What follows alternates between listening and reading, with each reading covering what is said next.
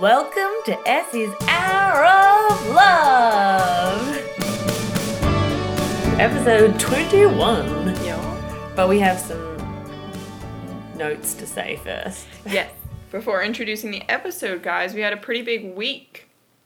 We had the most listeners we've ever had in a week. Woo! Get more excited, guys. I'm excited, but Okay. it's hard next to you. Okay. Why? Because I get really... You get really excited, like I didn't know you'd hit record. And all of a sudden you were going. Oh, I commit. And we've also got accepted on to Stitcher. Yeah, so Stitcher, for all of you Android users, is apparently your podcast app of choice, and we were not on it, but now we are, and we are very excited to be opening the world of Essie's Hour of Love to everyone else. On Stitcher.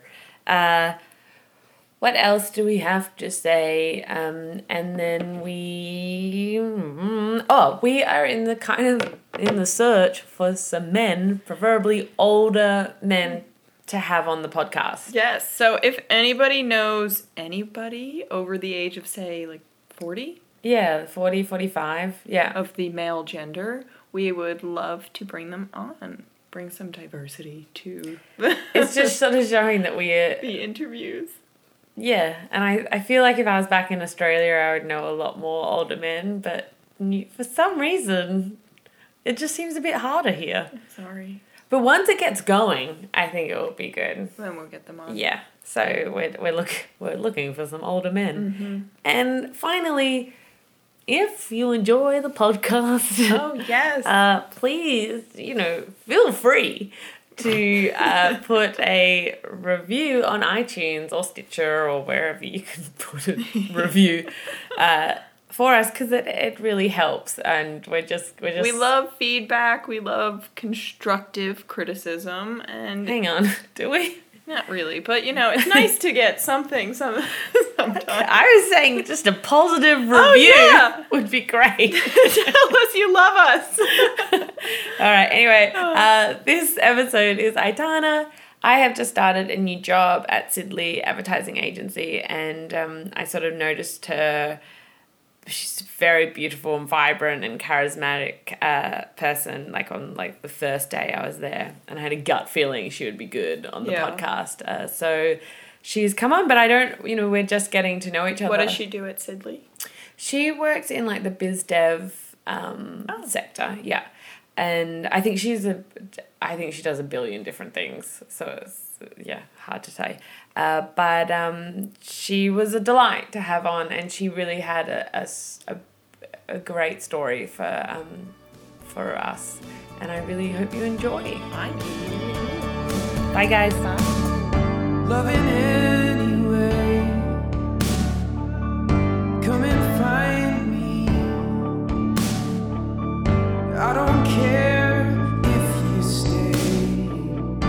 Loving anyway.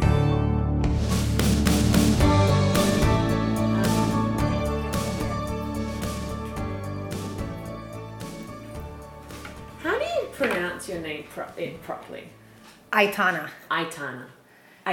And some people say Aitana, and then there's all kinds of distortions that I've heard throughout the years. Aitana.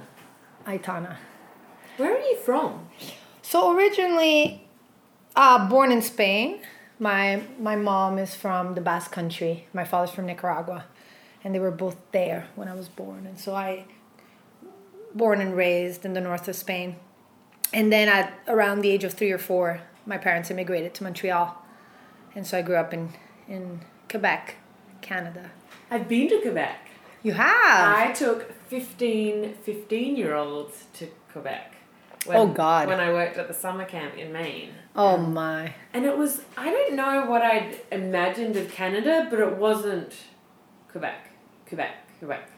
I mean, I was thinking that Canada was just like a bit more of a colder version of Australia in some ways. And then I'm in this, I felt like I was on a scene of an olden day French film, and I just had no idea that this was, I didn't know the French element of Canada. I just baffled. I guess we didn't learn that at school. I don't know. But it was fascinating. Yeah, It yeah. really was like on a movie set. Yeah, I'd say so. I think it's a pretty fascinating place, even going back to it now. Looking at it in some ways with fresh eyes. I every time I go, I'm filled with, there's a lot of romance in the air. And it's not necessarily because of the way that people treat each other. It's more like there's so much culture all around, and not only French Canadian, even the immigrants, they have their own thing. It's immigrants that speak French. There's such a, mosaic of... Yeah, you couldn't pinpoint it in some ways. Yeah. Because, it was such an array of culture that I'd never seen before. And passion is celebrated. And everything that is made there, it's, from food to wine to festivals to anything that is done there is done with a lot of heart. And you can tell that they're not trying to suppress in some ways the individuality or the, kind of personal sensitive touch to things. Like sometimes in America, in order to be more accommodating or in order, you kind of sober up. You kind of make it more an equal playing field for everyone to adopt. While over there, it's, it's so quaint and insular in so many ways that passion is celebrated, and you take a lot of pride in highlighting the things that you think matter or that you are into, and that's what gets rewarded over there. And I think you can tell when you get there that it's just people are serious about what they do, no matter what it is. So where have you spent most of your time in life? I'm going to shut the window because there's some police action going on. It's nothing like a bit some of New York Greenpoint, background. Brooklyn. Yeah. That's a hard question. I think probably in amount of years, Montreal most probably, because I was probably 4 when I arrived and probably 18 when I started leaving. So that's a long time, but in my adult life, it's been, I'd say I spend more time, and all in my life, I spend more time outside of Canada than I have inside, just not in one particular place. Is that because of the modeling career? Mostly, that's how it started. Yeah. Started traveling around when I was like about 17. Started going to within Canada, and then at 18, finally when I was, the first time I went to Italy, I was 17, turned 18, basically on the way there. And freedom. Yeah, it was pretty amazing. That was surreal. I can't even believe that happened. When I think back, when I meet people that are about 17, 18 nowadays, and I think if you were handed the opportunity of going alone to Italy tomorrow, what would that look like? And I just can't believe that I was allowed to do that by both, opportunities in life, but also my parents, my mother, that said, yeah, I think you're mature enough to do this. So what was it? What was the opportunity? I had been scouted by an agency in Milan, and they wanted to sponsor me to go there and see if the market would be interested. Yeah, if they could sell me in that market. They thought so. They're like, we're gonna put the risk up front and sponsor you and get you set up, and then you're gonna try to get you clients. And I took it, and that was, the rest is history. Did you, when you were younger though, did you think about a modeling career? No, not at all. I think fashion was always in my life one way or another, but not in that. I wasn't thinking. It's funny because when I was very young, my aunt, who was very esoteric, always drew, astro maps of things, and she was always giving me intuitive, things that she thought I would be. Mm-hmm. She always told me, she's like, well, it says, and she repeated it many times, but she would say, I thought you're too young to understand, but, know that you're bound for greatness, and you're going to end up working for a long time in the arts, in culture, and you're going to be very visible. So I don't know how that's going to translate in your life, but know that that's what you're in some ways destined to accomplish, or in some ways given the tools to accomplish.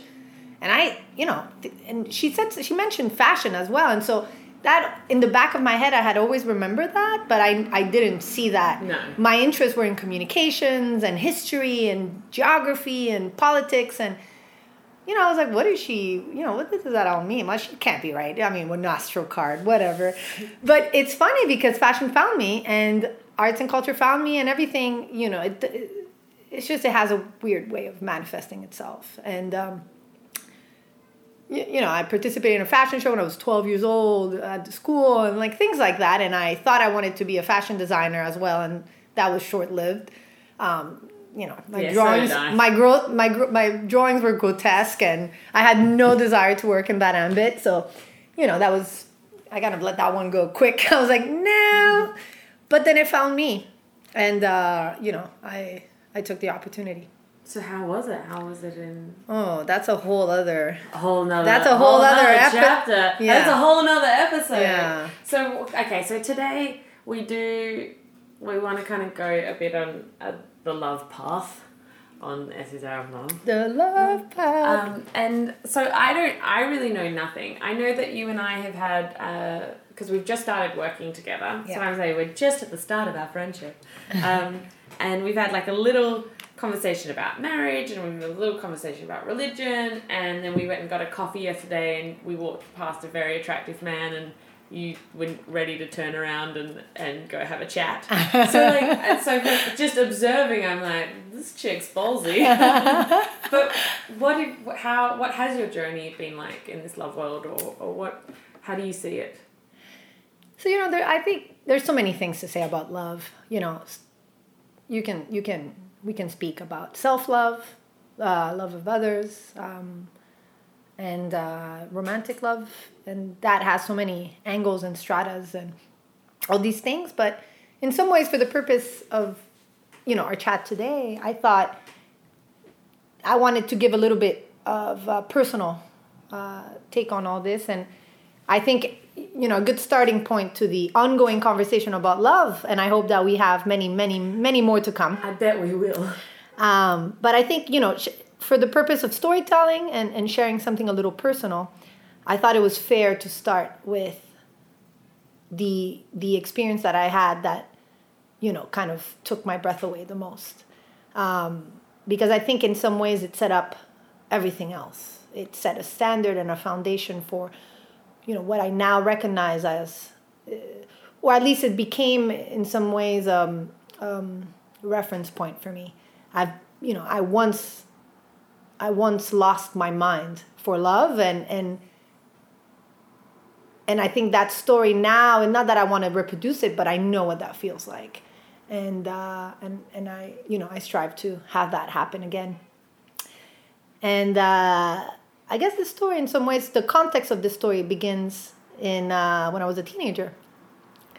You know, and probably around the age of 14, I was chatting with a girlfriend of mine in high school, and we ended up, our high school was very big on volunteering, and we ended up being in the same volunteer causes, you know, the African Film Festival, the Afro-Cuban Music Fest, you know, the, you know, amputated, like, Northern African drummers, or like, you know, so many different weird things. And we started chatting, and we realized that we both had this fascination for Brazilian culture. Why? I don't know. Why would two 14-year-olds? I think at the time Brazil was in the news because, you know, the World Cup and, you know, what was that sultry dance? The lambada. Oh. The lambada was playing, and, you know, there was some keys being there. You know, there was talks about Brazil, so it's not so unusual. It's not that obscure, but, you know, she was a blonde, blue-eyed girl, and I Spaniard, nothing to do with that. But I think our interest in culture could be in some ways embodied by the rich culture of Brazil. It has so many aspects to it. You know, the Afro culture from the north, from Salvador, you know, rooted in slavery and hardship, and, you know, the native Indian culture from the Amazons, and then all the European influx to Rio de Janeiro, and that created the bossa nova, and created literature and poetry, and very rich and mixed with all these roots, and it was just so original, and I thought it was topical at the time because it's, you know, all this, you know, mishmash of things in one country, and now the country was opening up to the world. And anyway, so we discovered that we were both interested, and she researched and she found a group of people that practice capoeira. Capoeira is kind of a dance, acrobatic martial arts that comes from the north of Brazil. It was born from workers, people in camps, working camps, African slaves, working the fields, rubber trees, and all these things in the north. And at night, what they would do, they would, gather around the fire and sing and chant songs from their countries, and they would start practicing this tradition, and secretly it was meant to protect themselves. And so they would fight with blades in their ankles and weapons in their wrists, and the point was to kind of camouflage it as a dance, but in fact it was a lethal technique of combat. But it mixed with, throughout the decades and centuries, mixed with the music and all that, it transformed to what it is today, which is a lot more acrobatic than it was. And so we discovered this group. We couldn't sign up because it was meant for university students. But we were shysters, and we went back and were persistent, and finally they let these two 14-year-old, like picking their nose, like giggling into this class with all these university students. And I think everyone knew that we weren't going to university, but no one asked questions, and they welcomed us. They saw that we had zeal for it, and the professor, this really beautiful human that was a microbiologist in the Amazon, and that's how he got into capoeira, and he was a Canadian. And anyways, so we started doing capoeira, and that lasted for about 5 years. Wow. Going 2-3 times a week for 5 years at that age is huge. It really, really, really molds the way that you operate. And in that class, not only did we learn capoeira, but we also learned the chants from Salvador and Africa, and we learned how to play the instruments, and we learned about the history and all that. It was so rich. And I think that was set up. That was in me. I had... Yeah, you're also hanging out with college people as well, like an older crew. Yeah, Which would have been interesting at the age of 14. It was just what united us was the same kind of concepts. It's just being part of a group that is peaceful and warm and interested in history and culture. And it was just great. We made great friends. Now, so that I carried with me. Now, fast forward to the first year of university, I'm probably 20 years old. And at this point, I'm not doing capoeira anymore because I'm traveling a lot. And I signed up for university in Montreal, but I'm living in Europe. And so, and traveling all the time. It was just, my home was my suitcase. And I remember my first semester, my first class, the first day, I sat in this international relations class. And the girl that was sitting right behind me, they ended up asking us to get into groups and work on a project. And I just turned around and said, hey. She looked forward, and we're like, hey. And I didn't know that at the time, but she became my best friend. Sarah's Lebanese and grew up in many places in the Middle East, and then ended up in Montreal. She's an awesome person. She's like my sister. And Sarah was dating a Brazilian man at the time. And, that academic year finishes, and I'm set to go travel to Europe and spend, 6 months in Italy. And before I left, she said, I have a gift for you. Take this on your journey. She hands me a CD. The time we were listening to CDs. Absurd. But anyway, so I go with my, my round CD, and I'm like, I wonder, and my CD player, and I'm like, I wonder what Sarah put together. Who knows? And turns out it was her favorite Brazilian songs, and mostly from this one band called Revelação, who I didn't know at the time. It's kind of folkloric, and it's a little bit embarrassing saying that you like this. It's like saying you like Garth Brooks. Okay. It's exotic when you're not from here, but when you're from here, you're like, what do you like? Yeah. What is going on? So I traveled with this CD, and it was one of the few that I had, and so I listened to it all the time. And So one day I'm in Milan and I get a call and they're like, oh, you got booked on a job for Diesel. And it's a job with, they hired about 20 models from our one agency. And you guys are all going to travel to Diesel's hometown, which is 2 hours away from Milan. So they pack us on a bus and they take us there. And we worked for about 2 days. It was fashion shows and presentations and all this thing. Are you enjoying this work? I was. At the time, Yeah. it was like I could not believe what my life was like. Okay, cool.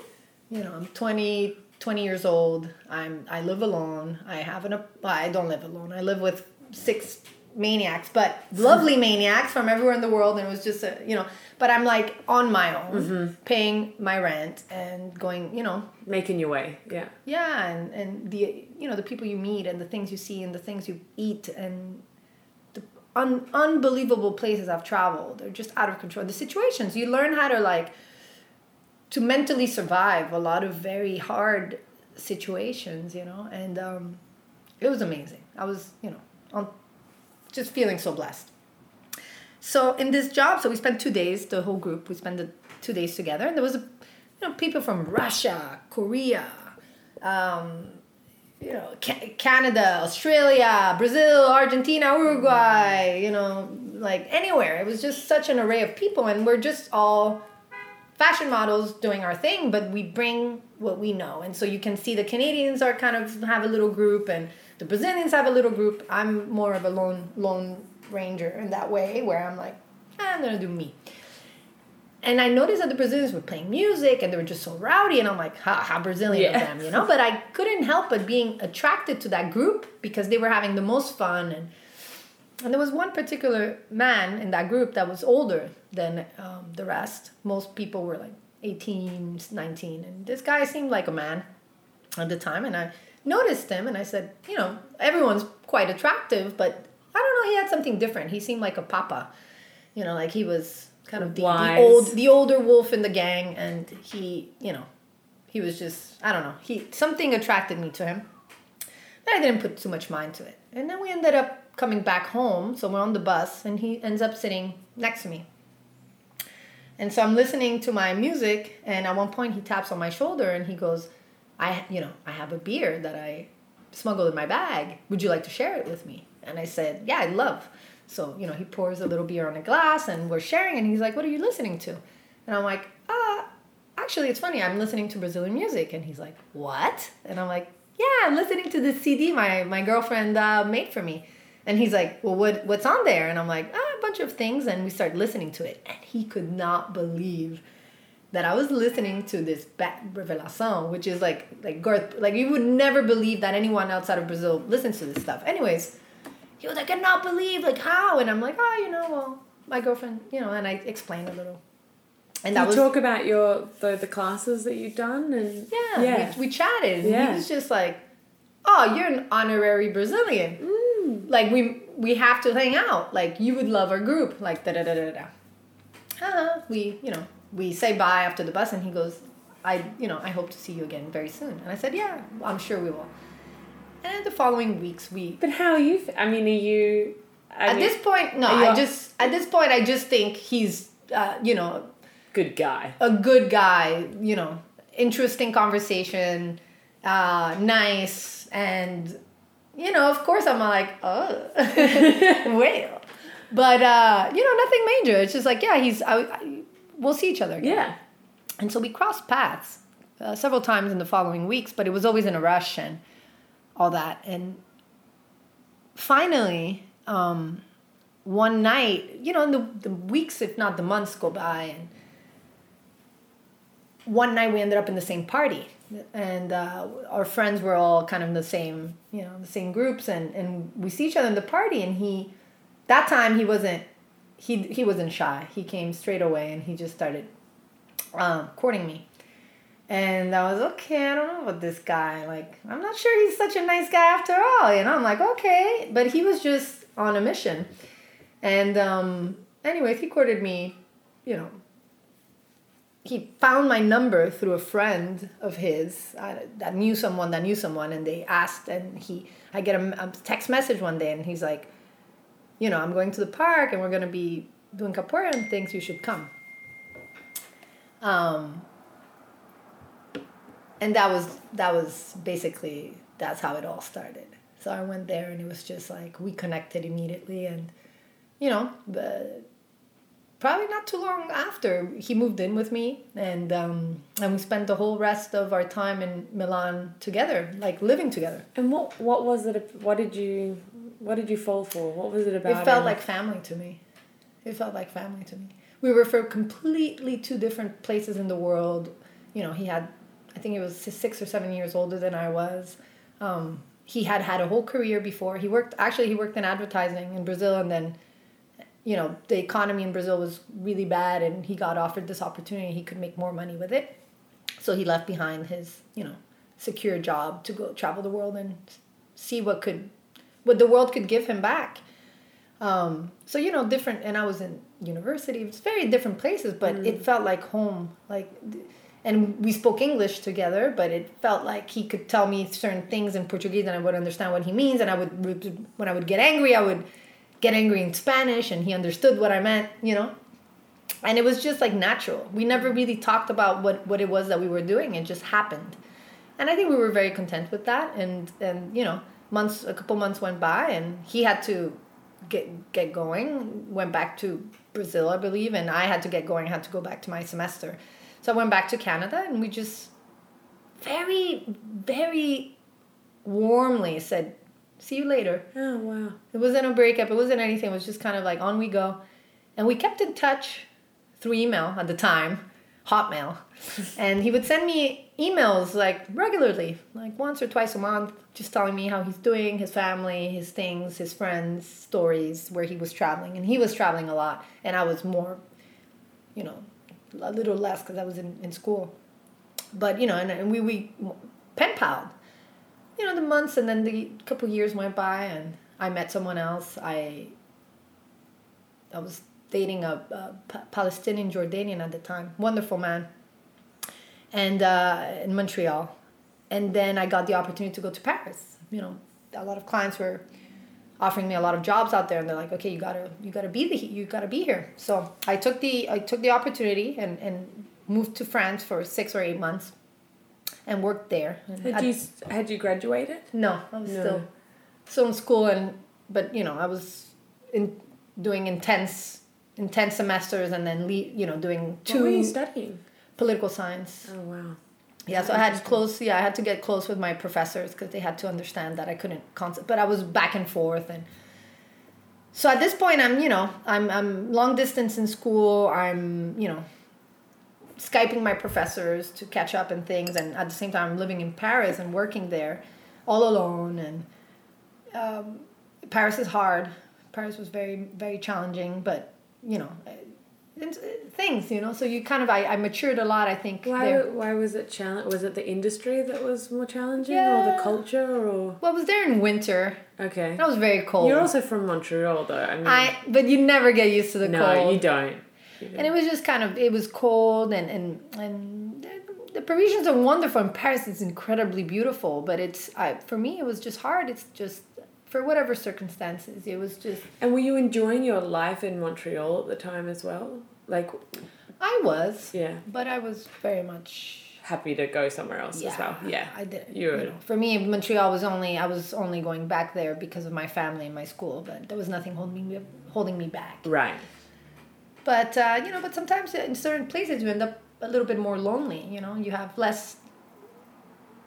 I don't know, for what circumstance. No, I completely understand. So, and I'm doing long distance with my boyfriend. Certain things were not. It was kind of dying out a little bit, and the distance was hard. But anyways, that's for context. And one day I'm probably set to return to Montreal, within 3 weeks or a month or something like that. And I get an email from. So the name of the Brazilian man is Fabio, and so I get an email from Fabio saying, "Hey, I'm in Europe. I'm in Portugal at the time, right at the moment, and I think I'm gonna go to Paris next. Where are you in the world? Are you traveling? Are you in Canada?" And I'm like, "Well, actually, I'm in Paris, but I'm only here for another 2 weeks or 3 weeks.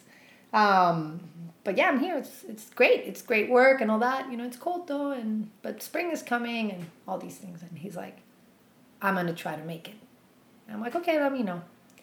And like a week later, I get another email. I'm in Paris. But so how did you feel though when there was the idea that you were going to see him? How did you feel? Extremely, extremely excited. I felt like, I really felt, I surprised myself at how excited I was. At the time I was fine. I wasn't particularly like looking to change. I wasn't looking for change. I was just like going about my business, and I realized how excited I was at the prospect of reconnecting with someone that felt like family in some ways from a past life.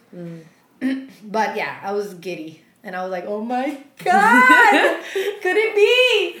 What am I gonna do? Also, the city of romance. But remember, I'm in a relationship at this point. Yes, I do remember that. Don't forget. Okay. So he tells me, I'm in Paris. Let's get together. I, went back and forth. I'm like, should I? Like, I wanted to be mindful and respectful and all these things. And I'm like, oh, come on, don't be silly. You have to. So we met up one night for drinks, and it was just going to be, a couple drinks and catching up.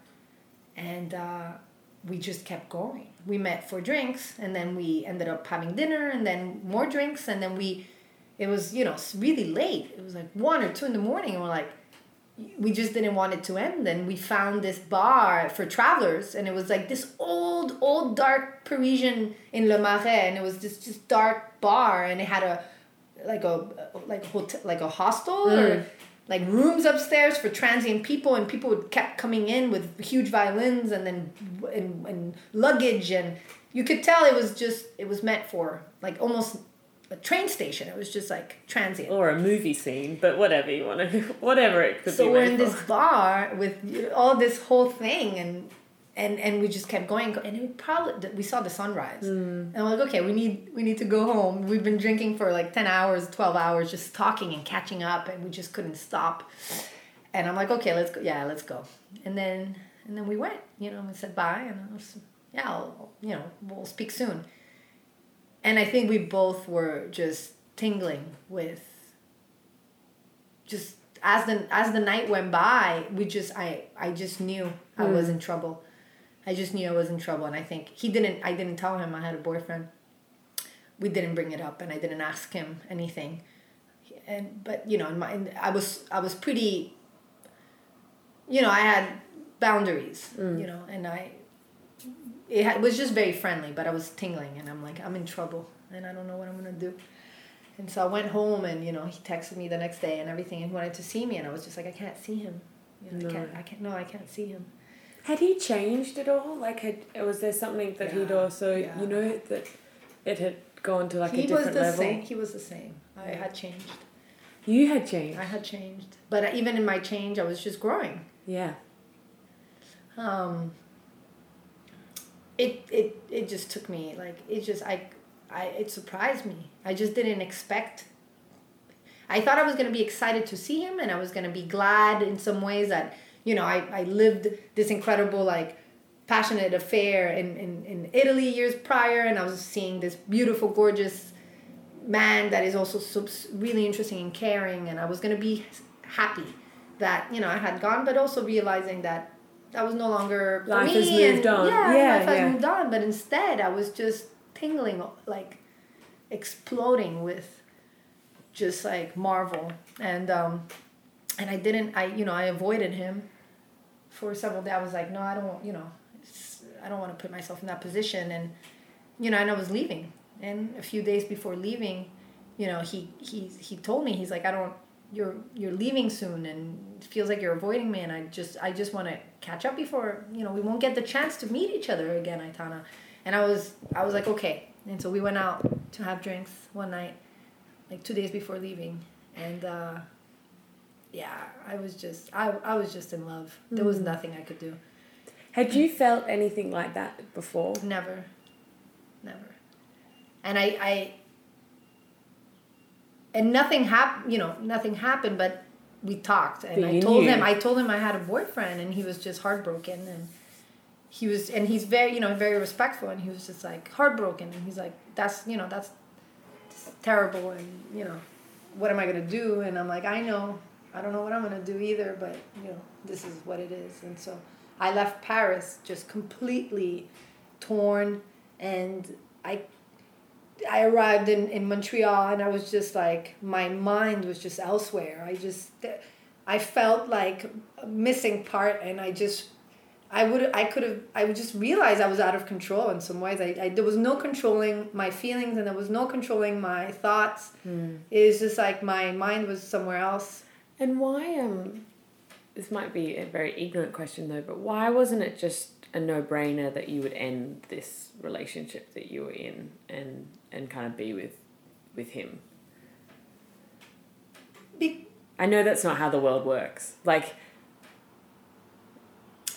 I didn't, you know, the way that our lives were, we traveled everywhere and met so many people, and he was older and extremely good looking. It wasn't like, you know, and as he travels, I just figured, you know, like, it's not a job where you commit. Like, people weren't in long-term relationships and modeling and traveling the world. So just because you'd fallen in love, it didn't mean that you guys were going to necessarily have this amazing relationship together. Exactly. So do you give up something that you do have? It felt very, it felt very It was much, risky. Yeah, and it felt more a passionate thing than it was a relationship committal thing. You know? And also my life, you know, I was so transient and going everywhere. For me, I found balance with having someone more stable, because it was where home was where that more stable person was in some ways.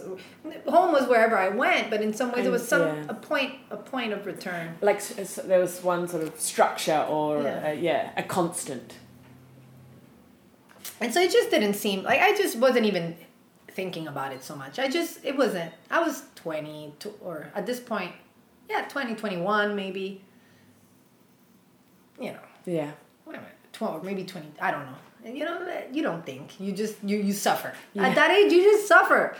Bad decisions and good decisions. But you know, you're just like, ah!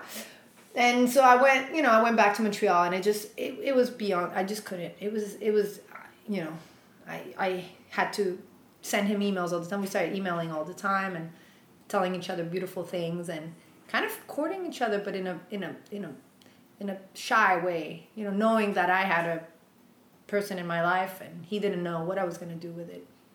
And but he was very sweet, and he was sending me poetry and you know, sending me notes and mail and all these things, and then I calmed it down and I continued with my relationship. And then months later I went to Spain. I was living in Barcelona for 3 months. And so this is only a few months after. So that was in spring. In summer, I'm in Barcelona, and he's in Germany, and he says, I must see you, and I'm going to Barcelona. I hope that you see me when I get there. And so he came to see me in Barcelona, and the moment that we saw each other, it was over. It was like completely over. So I jumped on a plane.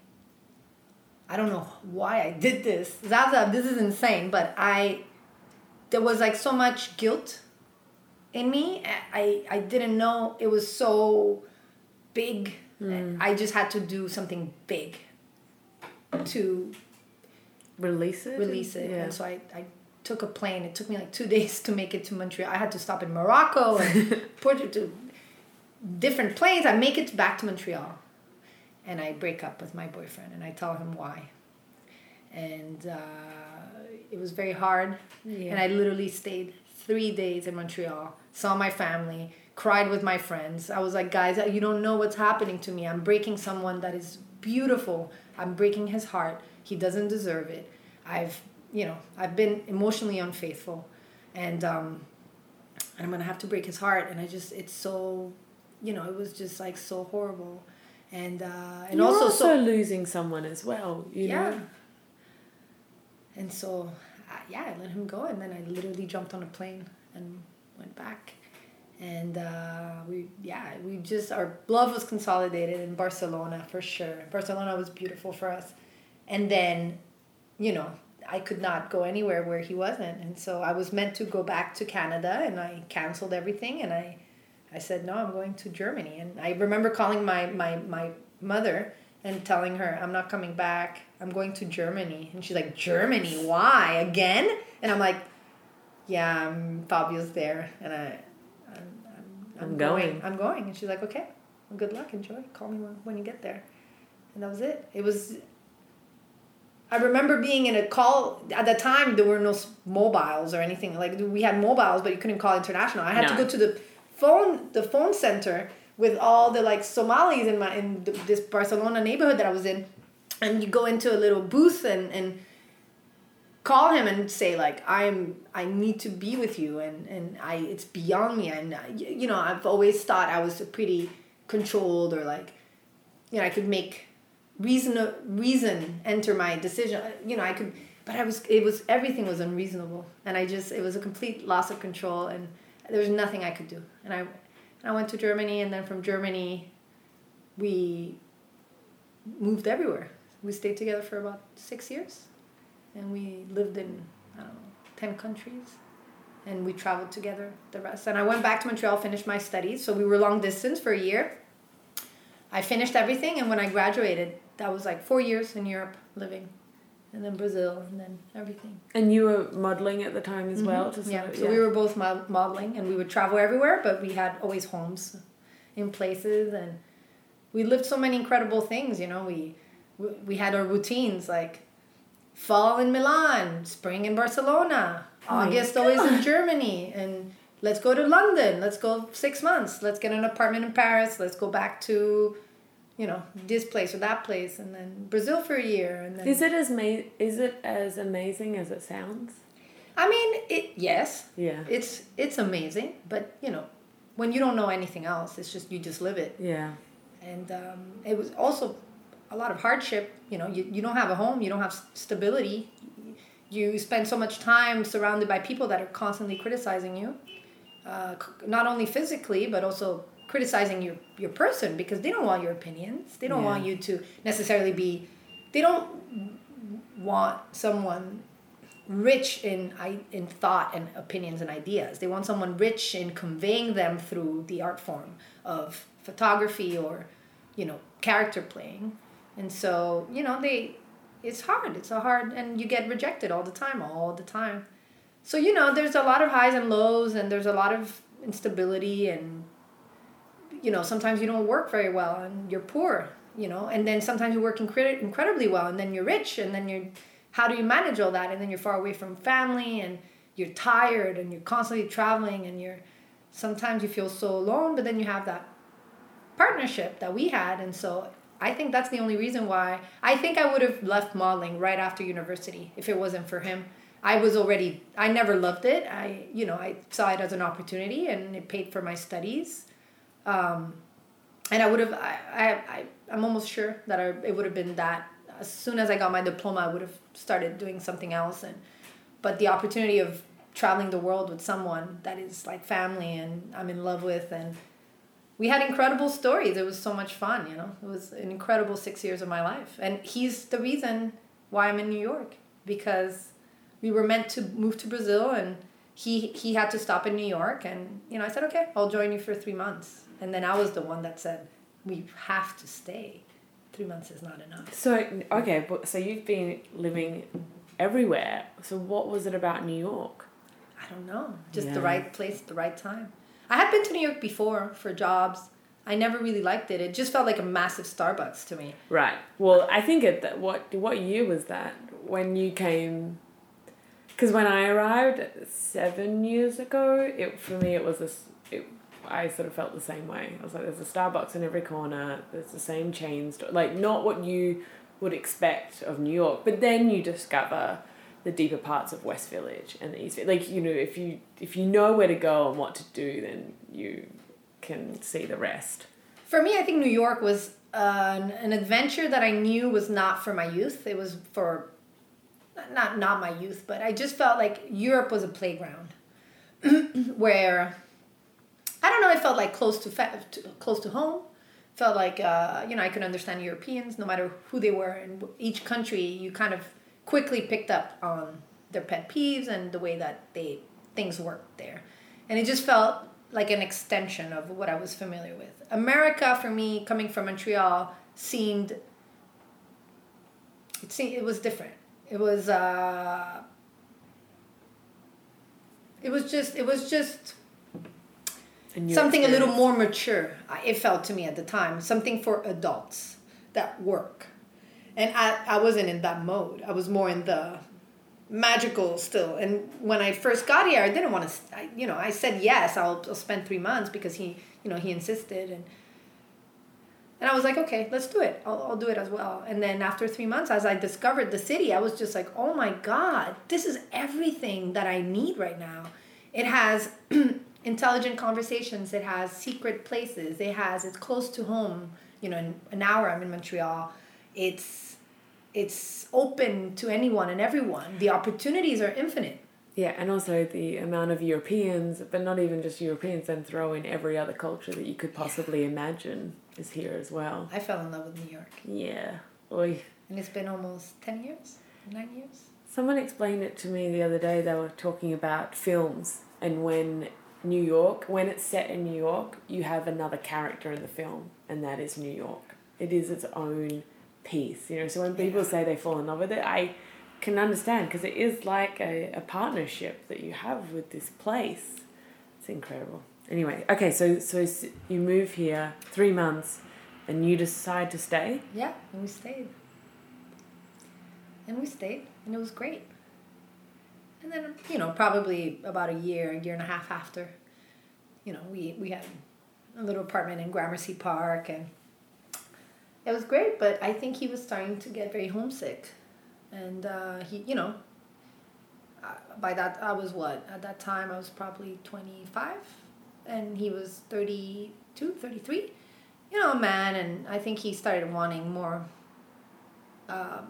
maybe more stability, and he didn't want to fight all the time to get work, and he's a surfer, and proximity to the beach, and proximity to his family, to his culture, to his people, to his ways. He was very kind of old school in some ways, and I think he was missing that. The loneliness was starting to get a little bit much, and he was getting homesick. And I was in my prime. I was 25, so it was like, I am not homesick. I am good just getting here. Started, yeah. It's just getting started. Like, this is a whole new universe. New York is just like, I knew I was gonna bloom here, and or at least expand, and it was just the beginning, and I was up for it. And as he was kind of winding down, I was winding up. And he returned to Brazil, and I stayed. Yeah. I mean, it was a painful dismantling, but about a year and a half in, we started realizing we weren't on the same kind of path, and it was very hard because we were still very much in love, but at one point, we weren't happy anymore. You have to kind of follow your path, and we had to take the difficult decision, but we took it, and we remained friends. I'm very close to his family. We, every year we talk and catch up, and I see his family every year. They come to visit, but so he returned, and I stayed, and how did you? So this is your first love.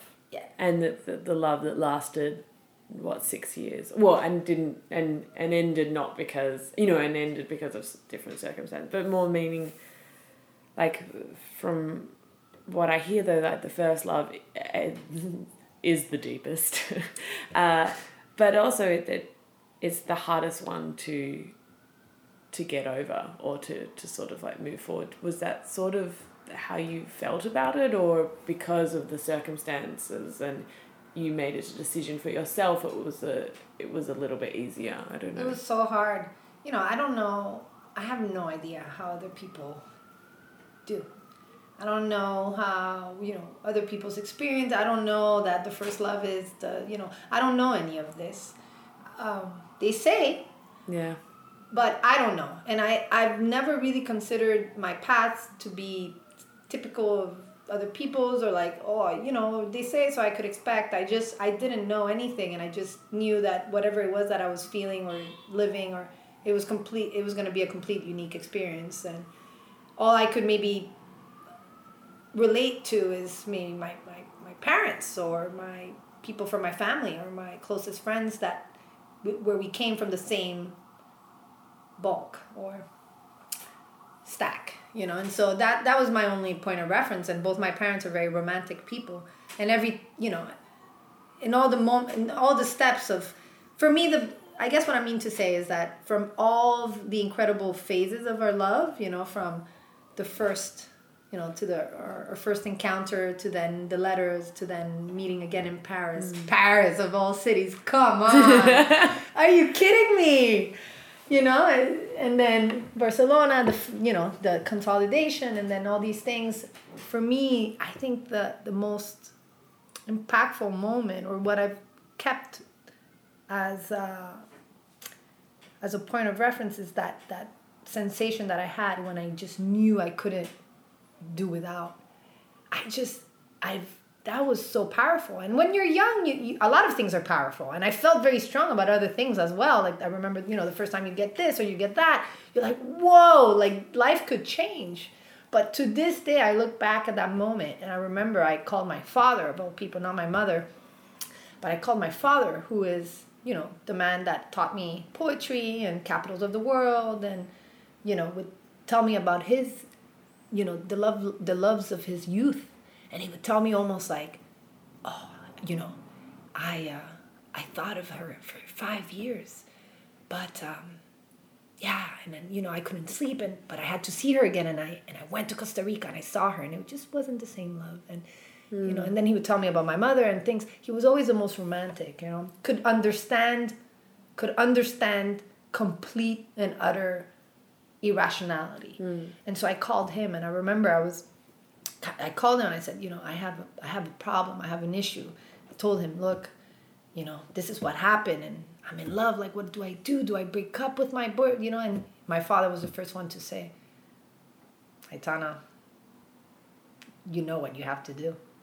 You have to break up and you have to follow your heart. Like, you have to go with this man. I know it's going to be hard, but I don't think you have a choice. He said, Aitana, be happy. He goes, the worst thing that can happen in your life, he goes, it's not to not fall in love, or it's not to fall in love with too many people. The worst, like the worst thing that you can ever possibly have happen to you is to fall in love with the wrong person. Really? Yeah. And I've thought about that a lot, because I'm like, really? The worst? Well, because in my brain I'm like, oh, you get to fall in love though. But I mean, he says that's the worst thing, because he goes, there's nothing you can do, and you fall in love with the wrong person. There's nothing you can do. You're still in love, and they can, and you can, you know, to your demise almost. But do you have any power of who you fall in love with? No. So you can't even worry about this. Right. The biggest thing that could Right. happen, because So you have no control. Right. So what he was telling me was, be happy that it's the right person. Whether it becomes not right or not. But right in this moment. Right in this moment, everything is available to you to go get it. You know, it's not someone that you can't get. It's not someone that you shouldn't. Like, it's not. It's just, go get it. You're also like, what, 22 or something at the time as well. Like, if there is ever a moment where you can go and do this, it is now. Yeah. And like, go. Go get it. And I bet your dad is like, you know, this beautiful daughter, and she's saying, I'm in love. I mean, he must be has been so happy as well. I think so. I think he saw was of his crop. So has this epic sort of love, has it been something then that you've been searching for again, or you see it as time and every experience is a new experience, but because you've felt that incredible draw to someone and that sort of uncontrollability of it, do you crave that now, or because you're a bit more just older, you're like, actually no, now I'm a bit more, it's a bit more of a decision? Yeah. That was the first one, but that was by no means the only. I had. There's one more, and I think the love I felt afterwards was bigger. My true love is not Fabio. You know, and I felt a lot more love afterwards in another relationship. But even in that, I knew that the foundations had been laid already with Fabio. I knew. When I start feeling that complete lack of control, there is nothing I cannot help myself but get on that bus, get on that train, get on that plane, make that call. When I start seeing that my mind is telling me no, do this, but I know that mania that enters me. I enter a mania and I'm like, I don't care. I have to do that other thing. And it's that same gut feeling that I recall every time. You know, it's only happened to me one more time, but when I felt it, I went, "Oh my God, that's that feeling. It's that Fabio feeling." And it's no longer about Fabio. No, it's love. Yeah, that thing, and I'm like, "Oh God." So currently, at the moment, are you single? I'm single. And how are you at being single? Are you an embracer of it, or? Oh yeah. Yeah. I love being single. I really can do. see it on your face. You've got this big smile. I love being single. I love being single because I like spending time with myself. No, but I really do. I guess I don't know. I'm someone that needs a lot of time alone. I like reflecting and I like being thrown in a tumble dry alone and feeling all the hits and bumps and uplifting and all these things. I love meeting all kinds of different people that come and inspire that journey and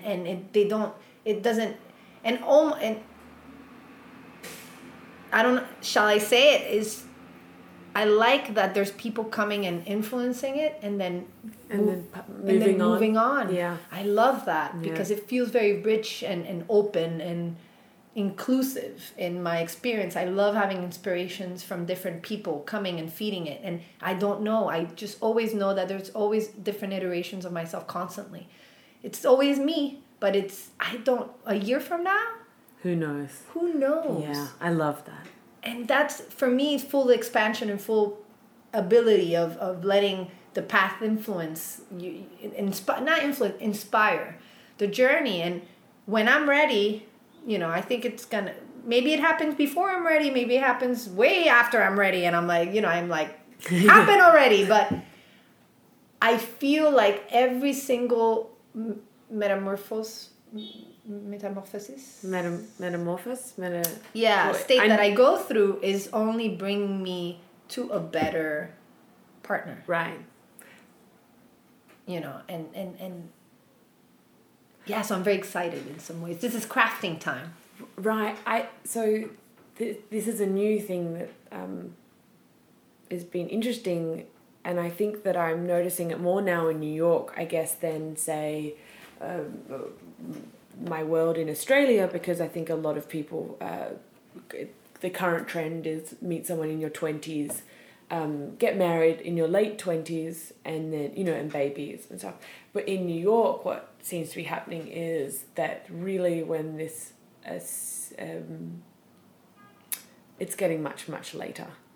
And what's happening is that you grow as a person a lot more. So then in some ways you have a higher standard of a partner, not necessarily you, but like a higher standard of a partner, more meaning I've dealt with this shit of mine, I've learned this, I am now more sophisticated in this area, I kind of hope you've gone through a journey as well, and we're kind of at a similar kind of level here. We've learned from our mistakes. When you meet someone when you're 21, you're going through that whole journey together and learning. And this is, so it's interesting. I don't want to say that I completely understand what you were saying before, but it does remind me of that idea of everything that is happening is just making me hopefully a stronger, better, healthier person. So when you do meet that right person, we can start then we've got this new life together that's a little bit probably more lighter and fresher because we've already dealt with a lot of our shit, hopefully. Mm-hmm. Yeah. You know, I was thinking about this the other day. I was chatting with a dear friend of mine who's married, and she's just beautiful. She just she's so insightful, and we're talking about different things, and religion and love and time for yourself, and then growing, and then meditation and all these things. And she said something. She said, it's funny. We're in relationships, and you wish you had more time to yourself. You wish you could experience that or this person, not necessarily in a sexual manner. No. In a more than just superficial, or not superficial, but limited friendships or exchanges. You actually can go and let whatever is meant to manifest itself manifest. She goes, but we're in these committed relationships, and then we crave that freedom. She goes, but then when we're free, we're so miserable because we feel like only partial. Like we feel like we're either recovering from an old relationship or searching for love, and therefore this idea of incomplete. She goes, and in her philosophy, she goes, I was reading about the yin and the yang. She goes, I don't know which one is which, but whichever. Like yin is like peaceful and a little bit more what we associate with feminine energy, just more peaceful, and it actually can take the whole circle on its own and be great. It takes out all the sin, but it's in harmony. And the yang is more a little bit darker impulse and cravings and temptation and more carnal in some ways, or dark, or this often associated with a little bit, I don't know why it's associated with genders, I don't at all agree, but more what we consider testosterone driven reactions, more visceral perhaps. And she said when that gets out of whack, she goes, it almost manifests, as women, it almost manifests physically as well, in your face and things. You start adopting, letting that side of you take over a little bit and eat away from the harmony that is, source in that. And she goes, it's funny how when we're alone, we almost like get either we let that darkness, the thoughts of loneliness and the need, I need to have sex, or I need to have a romantic passionate thing, or I have to fight with someone, or I have to go on dates, or I have to keep going or keep moving, or keep feeling something, instead of letting the yin kind of take over. Just harmony, peace, focus on yourself. And what's so wrong about being alone? Like, we already have all the two things inside. Doesn't mean there's no space for anyone else, because they enrich both sides. But we don't need someone else to find the harmony. Just, we don't need, the harmony is a conversation that is mostly solo, and then things constantly, people come in and out, whatever, and then we balance. But she goes, this big thing about like, you're either alone and searching, or alone and in disharmony. And she goes like, we as a society, both men and women, we need to get better at that. And I thought that was, it's simple. It's nothing that we haven't heard before, but I just thought her thought really that night inspired me, and I have to agree. And that's, in some ways, right now I find inspiration in so many different things and places and people, but I can tell that there's a lot of work still in the harmony, and I'm excited at the thought that I have all the time and all the freedom and all the tools and all the things to do that for myself, and I'm grateful for that. Really. No, I completely hear what you're saying, and I also think that the harmony will also change. You have to. It is a thing that you will always constant work on, because as you change, you need to. It's like my mom used to meditate every morning for 30 minutes. She had to. She was kind of losing it a bit. But then over time, she got stronger and sort of more happier in herself. She doesn't have to do that anymore. But then she found other ways so it's a constant thing that we always have to work on. And I think for me currently, it's more like, I just want to stop fighting that I have to do it. I want to embrace it. It's actually a lovely thing to do, and it's going to make me better, rather than there's all these things I should do to make myself better. Yeah. And I don't want to because fuck you, I work really hard and I do other stuff. And I'm like, no, this is actually supposed to be a lovely thing. Yeah. And a lot of people in the world wish they had this opportunity, they had the time to do it. So don't take it for granted because it is, but I do think it is a constant thing that we'll all constantly sort of be working on. And also, just 2 days ago, I realized something. I was sitting there in my house, looking out the window, one of those nights, just kind of like unloading from the day. And I thought, I just remembered like 2.5 years ago where I was in my life, and the things I wished for, and I just for a second I just got myself back to November 2014, 2015. And thought of what the things I had asked the universe for. Yeah, not directly. No, but I know. Just that what I you had, put out there. what I put out there that I Yeah. wanted to accomplish, and I realized that a lot of the things I thought I actually have accomplished. Mm-hmm. And for a second, I just got a little bit sad. I'm like, Aitana, you have not celebrated yourself. And if I had any friend that I had seen accomplish this, as a friend, I would say, we got to celebrate. Let me take you out, or let's go out. Let's go celebrate. Let's at least acknowledge this. Yeah. Why are we not able to celebrate ourselves? I have not taken I celebrate every day.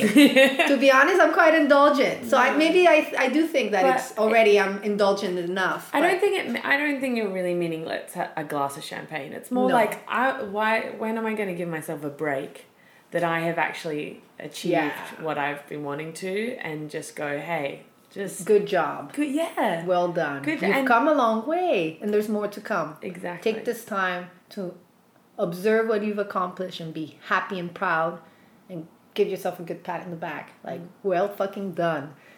And I don't think we do that enough to ourselves. Like, to go like, fucking good job, you did it. Even talking about this makes me feel a bit uncomfortable. I'm like, but I know I think you're also sort of right. That's what's lovely about friends, and because sometimes they are the reminder of what you have achieved. Because sometimes you are a bit blindsided to it. Thank you so much. Thank you, Zaza. This was really lovely. Oh, yeah. We'll have to do it again.